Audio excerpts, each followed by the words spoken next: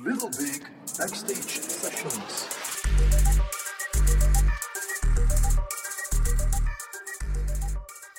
Welcome, dear listener, in podcast number 6. I'm accompanied by Tom Braakleers and my name is Hans de Meyer, and together we are Little Big and Partners, and this is our 6th backstage session. Correct. Tom, before we kick off, tell Yes. us something that we don't know about you. Oh, what would you like to know? That don't is know. the question. I don't There's know. so many things. Oh, let me pick one. Many people ask me, where does the moderation voice or the presenter voice comes from when you talk, when you stand on stage, or when you? I have no clue. It's in my system. But I think it goes back to my radio days. I used to be a radio disc jockey at that moment, a radio presenter at one of the local stations here, one of the radio stations. During my student time, I had my own radio show, and probably I picked up a couple of things there. And so that is what people maybe do not know about me. Now they do. Now they do, yeah. So I have to figure out something else next time I'm on one of these pop quizzes. Anyway, but what do people don't know from Hans de Meyer? Well, there's also a lot of things they don't. And until I'm going to publish, I think by the end of 2019, my second book, in which they will read this little story about little Hans, age 7, if my memory is right, when I was watching a motorcycle Grand Prix. I think it was a Paris game in 78 it was. And no, it was before that. Anyway, it doesn't matter, 72. Black and white television. Yeah, black and white television. Yeah. And so it struck me that those bikes and the bikers, whenever they take a left or a right turn, they are just going to bend over with the bikes, but it's as if they don't really move their steering gear. You know, it's like they go straight ahead. And so the next day I took my bicycle and I tried it out, and it's turned out to be not such a good idea. I mean, my face got all screwed up. My arm got wounded severely. The tree in the garden of one of the neighbors into which I bumped at high speed was kind of damaged slightly. My bike was all gone. And my parents were really, really, really like a state of shock. So this and many other funny anecdotes will be shared in a book called That Frames. reminds me of another anecdote I once heard from, I think it was Irvine, when he was together in a team with Schumacher in Formula One. And there was they were testing on a racing circuit.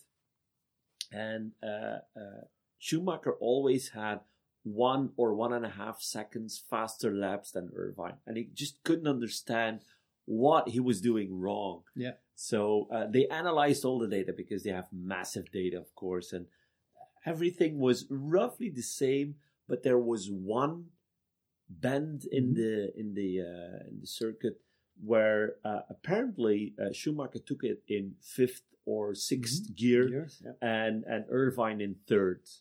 Yeah. And he lost probably a couple of seconds there, which he then could later on catch up, but not really in the sense that he lost time in that one curb. Yeah. So they analyzed what he could do, and he said, well, it's impossible to take that curb in 5th or 6th. It's just physically impossible, is it? And Schumacher, it's not impossible, I'm doing it. So so they looked at how he could do it, and then he told the story during one of the speeches. He said, well, so I went out on the track, I got in my car, I said, I'm going to take it in 5th or 6th, so it's counting, and so I went up on the track, I went into the curb, I said, you can do it, Eddie, take it in 5th. And then the whole audience was just listening, and he became silent and said, you probably wonder what's next. Yes. So what happened? I don't know. I woke up in an ambulance. Indeed. Yeah, well, that's a bit the story of me. And my bike. So you also woke up in an ambulance. But we're getting sidetracked here. You mentioned your second book. Yes. Because you just published Yes. your first book. I Congratulations. did. It's a co-authoring project, but I'm very proud to have my name on it. And it's called Game Changers. Unfortunately, for the English-only speaking audience, it's at this moment only available in Dutch. But it doesn't matter, because if you invite me to come and give keynotes on what's in the book, I can do it in English, French, Spanish, Dutch, or whatever language you want to with our modern translation stuff. And it's actually it's a book about collaboration, about working together in a durable, sustainable way, and all of the factors and criteria that are important to be conscious of when you want to create these, what we call generative fields. Yeah, it's an interesting experience. Yeah, and what is the biggest learning from the book? Well, the biggest learning for the authors was that at the end of a 2-year project, we actually saw that what we describe in the book is what we did in during the process of making the book. We had a clear common goal. We had flexibility to change the goal or put it into a better direction. We were very open in our communication. We were very appreciative of one another. We had a high degree of trust. We left enough space for all authors to have their input, and we communicated in a very constructive way. So the 6 pillars that we describe in the book and around which a successful generative field is built is exactly what we used during the process of making the book, and it worked really perfectly. Yeah. In a period of 2 years, imagine, like 2 years ago, one of the authors started with the idea, I want to become an authority in the field of team leadership, but nobody believes me. And then someone else says, well, if you want to be taken seriously, you have to write a book. So yeah, but how do I start it? And they say by surrounding you with people who maybe have the same ambition. So all of a sudden you're 4 authors and 1 student who has done a lot of research, and you have an idea, let's do something about teamwork and collaborative experiences. And then throughout the first 6 months where you interview people and you get documented on the theme, you see that actually it's a theme that is like everybody is talking about it. So you don't want to be the 100th author writing about this. So we kind of shifted a little bit the goal, and we extended the theme, not only to limit it to teams in itself, but to everything that is surrounding a good collaborative field. And so this is a process that we had every month, every week we had a meeting, and then we did a writing marathon in Spain in September, where we kind of got together and we worked 24/7 to put all the pieces into the book, which then was printed beginning of October and officially released in December last week, actually. Yeah. That was the learning. I mean, a lot of theory, but if you put it into practice, you say, like, hey, this works fine. And what was it by coincidence that you discovered, hey, we actually followed our own process? Or was it something that was steered, or I think just happened? Yeah, well, the basic theme is self-steeringness. So don't do command and control, but leave enough space for people to find their ways. Maybe organically or genetically we have it in us to work like this. So yeah, maybe we just wrote down something that works unconsciously if you want it and if you're able to do it. So we modeled it, and now it's transferable. So for people who don't do it intuitively, they can now read the book and say, okay, that's what I have to do in order to make it work. Yeah. What makes up a game changer? That's the title. So Game Changers. Yeah. What is a game changer? Well, for me personally, a game changer is somebody who lives with plenty of options. So a command and controller, a traditional approach, whether it's command and control or, let's say, leadership, it doesn't matter. Most of the time is single or maybe dual option oriented. It's this or that. It's black or white. It's sometimes it's gray, then it's 3 options. But for me, the real game changer is a person, both in a management function, a leadership function, as well as in a team worker function, who lives by options. This is good, but this is also good. And if we do it like that, it's also good. And you can cherish this by, first of all, being very clear on where you want to end I mean, if you want to go to Paris, well, everybody has to agree to go to Paris. If not, someone will end up in London and someone in Madrid. So this is one thing. But then the whole way of getting there might be flexible. And if throughout the journey, the whole group feels like maybe Paris isn't the best destination, maybe we should go to Orleans or maybe Strasbourg or whatever, then why not? I mean, you leave the options open. You're not stubborn and you say, no, this is what we agreed on and this is what it's going to be. Live by options. That is, for me, what makes a true game changer. Okay. And is there something in the book, like a golden nugget or whatever you want to call it, a hidden gem that you discovered for yourself that you said, oh, wow, I never thought of it that way or never looked at things that way? Yeah, for me, there are several of these nuggets without having to say the pretension to say like we invented new stuff. I think most of what we've written down is existing stuff, but the approach of thinking in layers, and so there is on disrupthr.belgium.com, I guess you will find a short keynote I gave, only 5 minutes, so easy to follow, where I kind of explain this thing which started in our brains with like the emotional part and the rational part, which was then translated into companies with an instinctive emotional layer, the co-workers, and then the more rational layer, the management, who both have the normal task to be, let's say, to sustain one another in achieving the goal. But in reality, they very often work contraproductive. So, and this approach of thinking in layers and then expanding on the layer theme and digging it out to all different aspects of collaboration and of relations between people, both on the same level or on different levels. That was for me something like I say, wow, this is a cool story. It makes sense, and you can apply it in many scenarios. Yeah.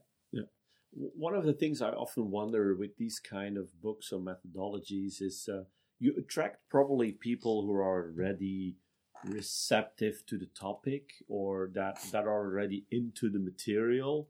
Do you think it's the same in this way, that you will attract people who in fact are already game changers or that do already? Probably. Yeah.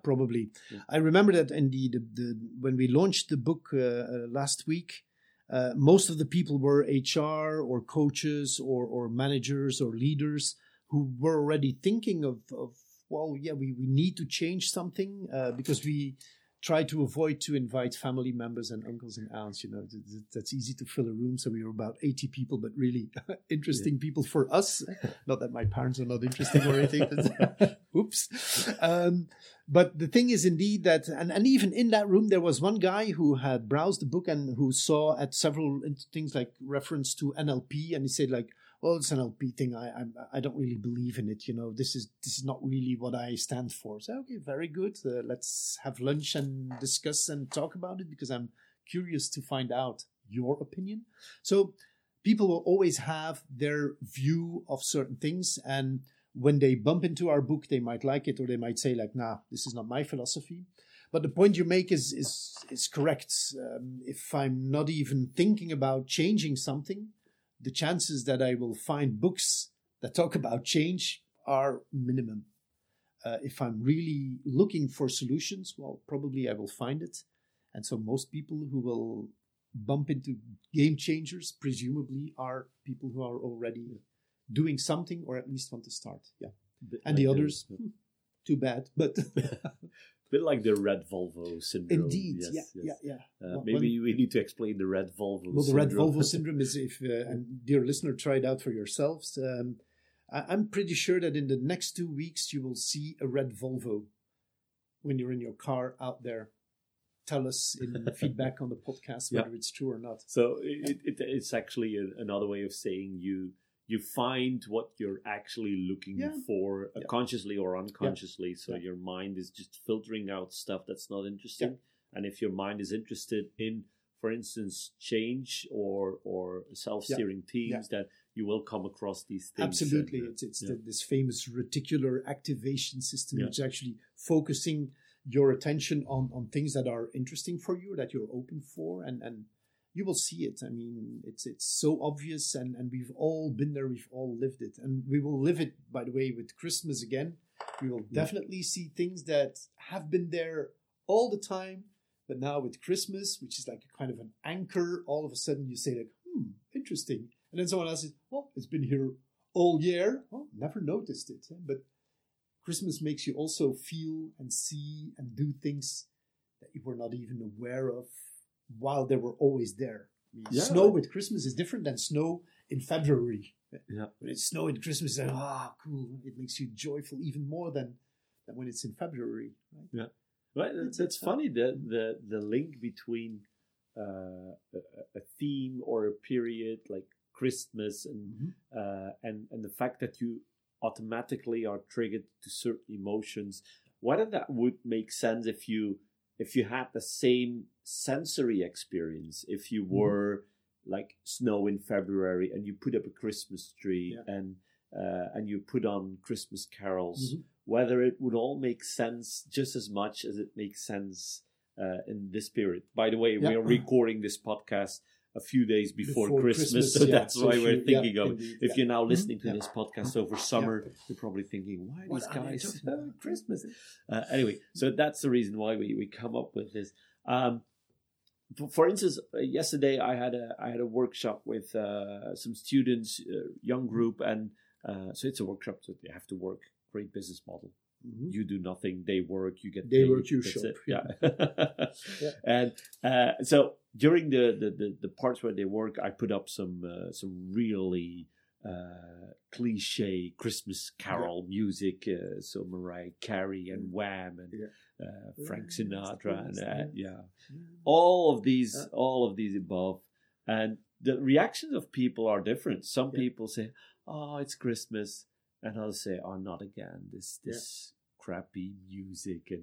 And so it's funny how people in the same period relate to certain music. Well, if you were, for instance, in summer and you put up Mariah Carey or Wham, whether you could trigger the same Christmas feeling. Yeah, I don't know. Yeah, it is an anchor, that's for sure. I mean, you see Christmas and you feel Christmas and you are Christmas and you believe in things.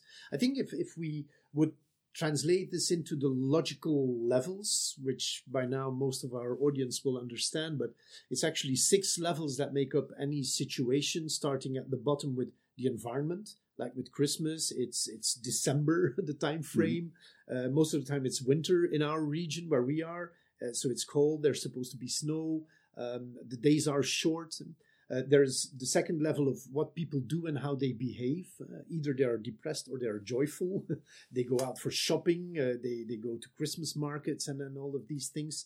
The third level is the means that they use and what they actually use to do what they do. So they use songbooks, they watch movies, they use different garments to get dressed and then the fourth level is what is important to them. Well, all of a sudden Christmas becomes like the moment where you need to be with your family and where you need to cherish family and where you need to be friendly for people and where you need to feed the hungry and all of those things that in January you forget and you just walk by anyone who's begging for money, but Christmas you give them a dime or whatever. Then there's who you are, your identity. So whatever it is, but the whole year you're working like hell, but then Christmas you need to be the father, you need to be the caring grandfather or whatever. So there's a lot of changes there as well. And then the top level is what is it all contributing to? So and Christmas is contributing in itself to something bigger, like a better world, like all the initiatives that you have around this time of the year. And what you actually imply is that when you change in these levels that make up Christmas, some items, what would be the impact? If you would change our region and you go to Australia with summertime and long days and you put a Christmas tree, I think for us it makes more kind of strange sense than it would for them. Yeah, and vice versa. Maybe we need to check it out. That's the second time we say in a podcast we need to go to Australia.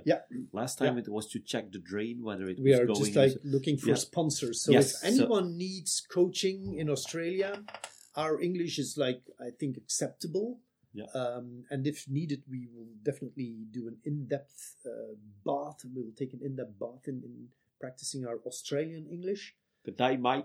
Yeah. So some crocodile Dundee. Anyway, so yeah. Yeah, but it's indeed a strange context because Christmas is the same day everywhere in the world, but in Australia it's currently summer. Yeah. So how would you go about to celebrate Christmas when there's a Christmas tree on the beach and it's sun and people are walking around in bikini and swimming? And trousers? maybe over there they're just asking the same, like, how on earth can you celebrate Christmas in the dark with cold rain and snow? But for instance, if you put up a Christmas tree and you spray some fake snow on there, would they do that in Australia as well? I have no clue. If we have listeners in Australia, let us know. Or in any southern country where it's now summer in December. Do you spray fake snow on Christmas trees? But one thing I'm pretty sure of, that is that whether you're in Australia, Russia, Japan, South America, or Canada, or Europe, there's one thing that will always come back after Christmas, most of the time in January, February time frame. It's the New Year's drinks. And then the moment where someone says, hey, you get on stage and address the audience. Like, ugh. Oh, the New Year's speech. The New Year's speeches where people have to kind of improvise. Yeah. And then they start with, I was asked to address... So, and I remember, because I'm not the only one writing books, he also wrote a book in 2012, time ago. I think. 2012 it was. About presentation skills and tips. And one of the things I still remember after so many years of that book, and I still apply it and use it in our presentation coaching sessions as well, is a presentation diamond. And I think our gift to our audience would be the theory of the presentation diamond as a Christmas gift. And if it's later than Christmas, and any gift that's from the bottom of our heart, how can you make any improvised speech or even prepared speech, how can you turn that into an unforgettable, lasting event? Yes, and that is the presentation diamond. That's Tell us all about the secret key. Yeah. It's maybe the biggest key. There's many secrets to it, but probably the presentation diamond is the biggest one. I actually also learned it from one of my trainers, who was an American Swiss lady, and she actually got into presentation training. It must have been 10 or 15 years ago. She got into presentation training because she didn't like to stand on stage, which is funny for a presentation trainer. So, but she was so obsessed with it that she thought, I need to figure out why I'm not doing this, and blah blah blah. So she got into it, and she also learned the presentation diamond from her trainer, and so it's been going around. Nobody actually knows where it comes from, but it stems probably from something that is in our system, in our DNA, that kind of makes sense. If you build a speech or do a talk or a presentation, you follow that scheme, that it actually makes sense. So the diamond is a model that reflects what good speeches actually are all about. It's like with many things, it's stuff that works, and it's not a model that somebody just invented in the dark ages and said, I'm going to reproduce that. No, it's and if you say diamond, I'm thinking like the card diamond. The card, so two Queen of Diamonds, two triangles stuck together, with a point at the top, point at the bottom. And so what's then in that diamond? And in that diamond, if you look at the very top, this is the way you begin. And normally people begin, if they give a presentation, for instance, hi, my name is Tom, and I'm here to tell you a little bit about. That's how I have been asked to get on stage. I've been asked to do a speech, all these cliches, what you get. I call that the Donald Duck introduction. Yeah. It has to do with the fact once, when I was younger, there was a TV show on Dutch TV, where people got into a cupboard with a curtain, and they opened the cupboard and said, hi, I'm Tom, and I will imitate Donald Duck. I usually did it pretty bad. Doing it better than most of these kids. So that's the Donald Duck introduction. This is not the best way to start. The best way to start is what they call a hook, is the way you grab the audience attention. Yeah. And that could be by giving a statement that attracts attention. It could be a bold statement. It could be a quote. It could be an anecdote or a joke you're telling. Something you refer to. But it might be newsjacking. So something that is currently in the news that you apply to your speech. And once you have a couple of these hooks, Mm-hmm.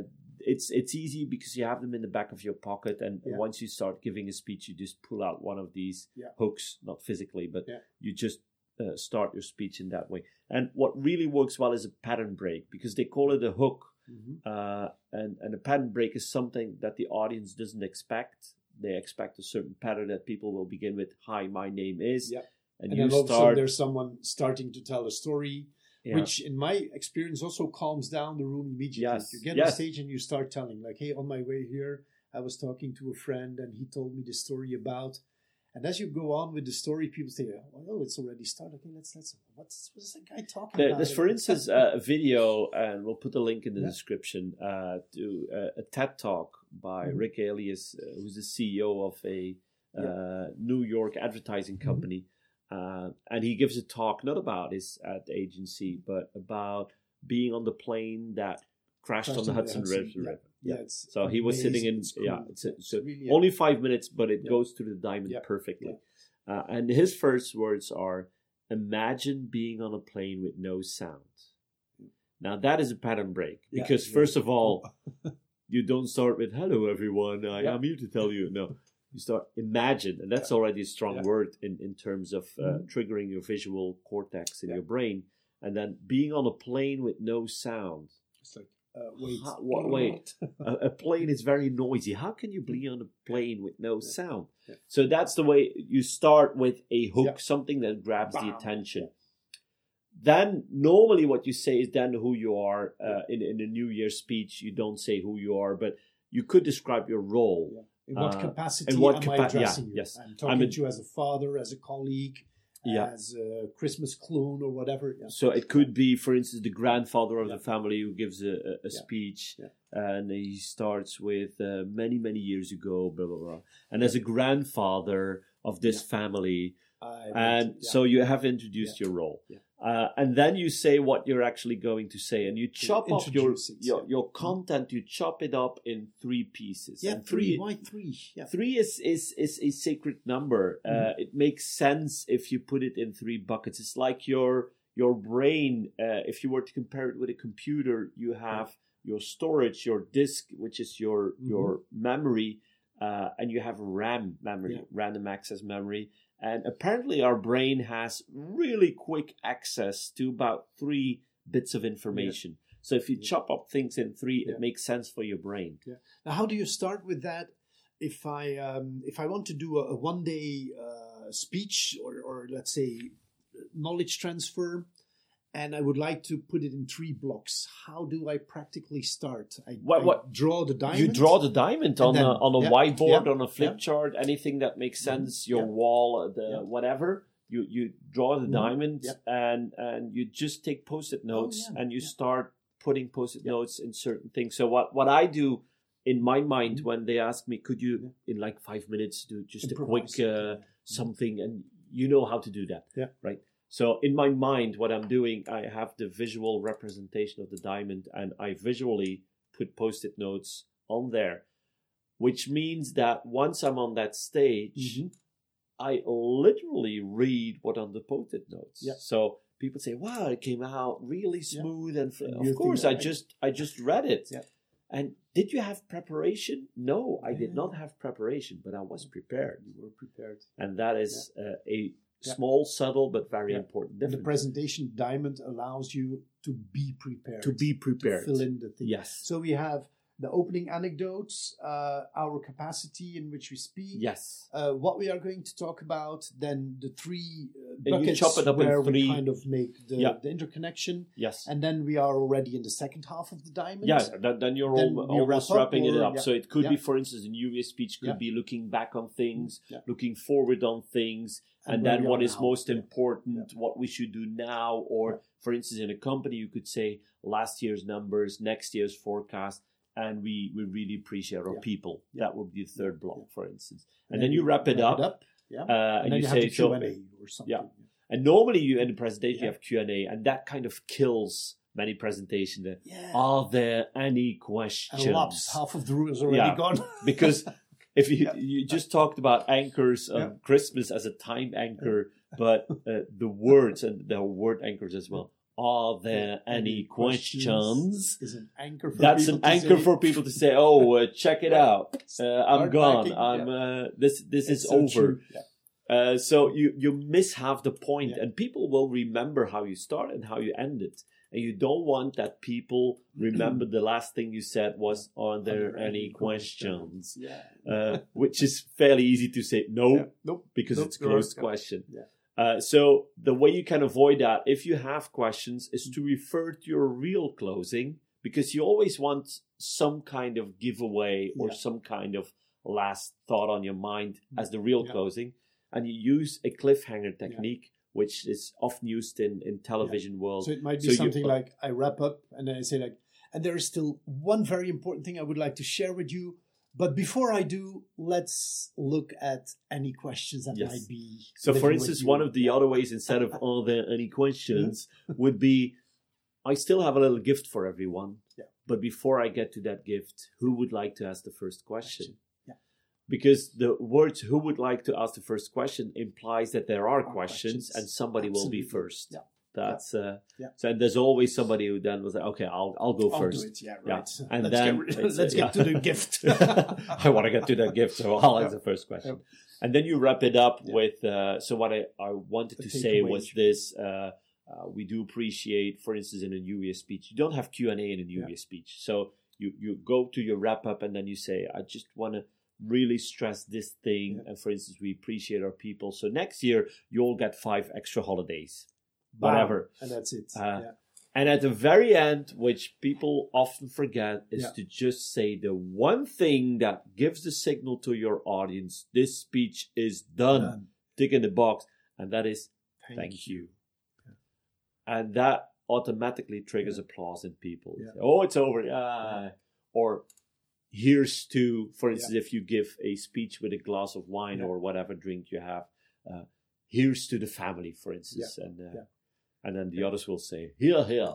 You're in Britain. So if I put this into practice, I could start my speech with, last time I was hiking in nature, I bumped into a friend, and together in the first evening we mounted our tents, and I see the guy getting into his tent completely in a sports outfit with high-tech shoes, and then I ask him, what the hell are you doing? Are you going to go out for jogging? And then this guy answers, he said, no, there's plenty of wolves here, and so plenty of wolves, yeah, and I'm going to bed with this gear because if we are surprised by a wolf, I can get out and start running. Where I said but hey, you're never going to run faster than a wolf. And he looks at me and he says, no, but I will definitely run faster than you. That might be the opening anecdote. That might be Then the bridge might be, so today I would like to talk about sports shoes in a figurative way of speaking, and in my capacity of being a coach or a mentor. The 3 points I would like to dive into is the book Game Changers, a little bit about Christmas anchors, and the presentation diamond, and then blah, blah, blah, blah. Then I wrap it up, and then I say, there's still one very, very critical thing that I would like to share with you. But before we do, who would like to ask the first question? The first question comes. And then, so now we're almost at the end. And the thing I wanted to know about you is, what is it that you will do for the very first time in your life that you've never done before in 2019 that will bring you closer to your ultimate goal in life? Thank you. And then they should all start applauding. Thank you if you are. Yeah. Woo! Cheer. Cool. Yeah, that's a presentation diamond Wow. applied on this podcast. That's Cool. correct. Cool. Yeah. Okay. So maybe we should repeat the empowering question. The empowering because question within indeed. there. So Yeah. what are you going to do in 2019, that is, for the very first time that you have never done before, and that will bring you closer to your ultimate aspiration or goal in life? Let that sink in. Yeah. Although, if you do something for the first time, does that not imply that you have never done that before? Maybe, but since there is this time frame, 2019, you might do it for Yeah. the first time in 2019 and have Yeah. done it in. Yeah, but then you don't do Anyway. it. It doesn't matter. Let it Give sink us in. Let it sink your in. feeling and your opinion in Yes. the podcast comments. Like us, whether you're listening on Spotify, iTunes, or directly on SoundCloud that is. And enjoy lives. Have great Christmas days. And if you listen to this podcast after Christmas, just live joyful lives that are vaguely annoying to others. Any questions are more than welcome on info@littlebig.partners. That's also the website, littlebig.partners. You can listen to all the podcasts, like Hans already said, Absolutely. on the different platforms or through the website, littlebig.partners/podcast. Yeah, and if your January speech, you say like, rather not, you can always rent us. We are quite affordable, though not really cheap, but we deliver lasting speeches, or we can support your team into delivering lasting communication items. So take care and catch you later. See you at the other side of the calendar. Little Big Backstage Sessions. Thank you for listening.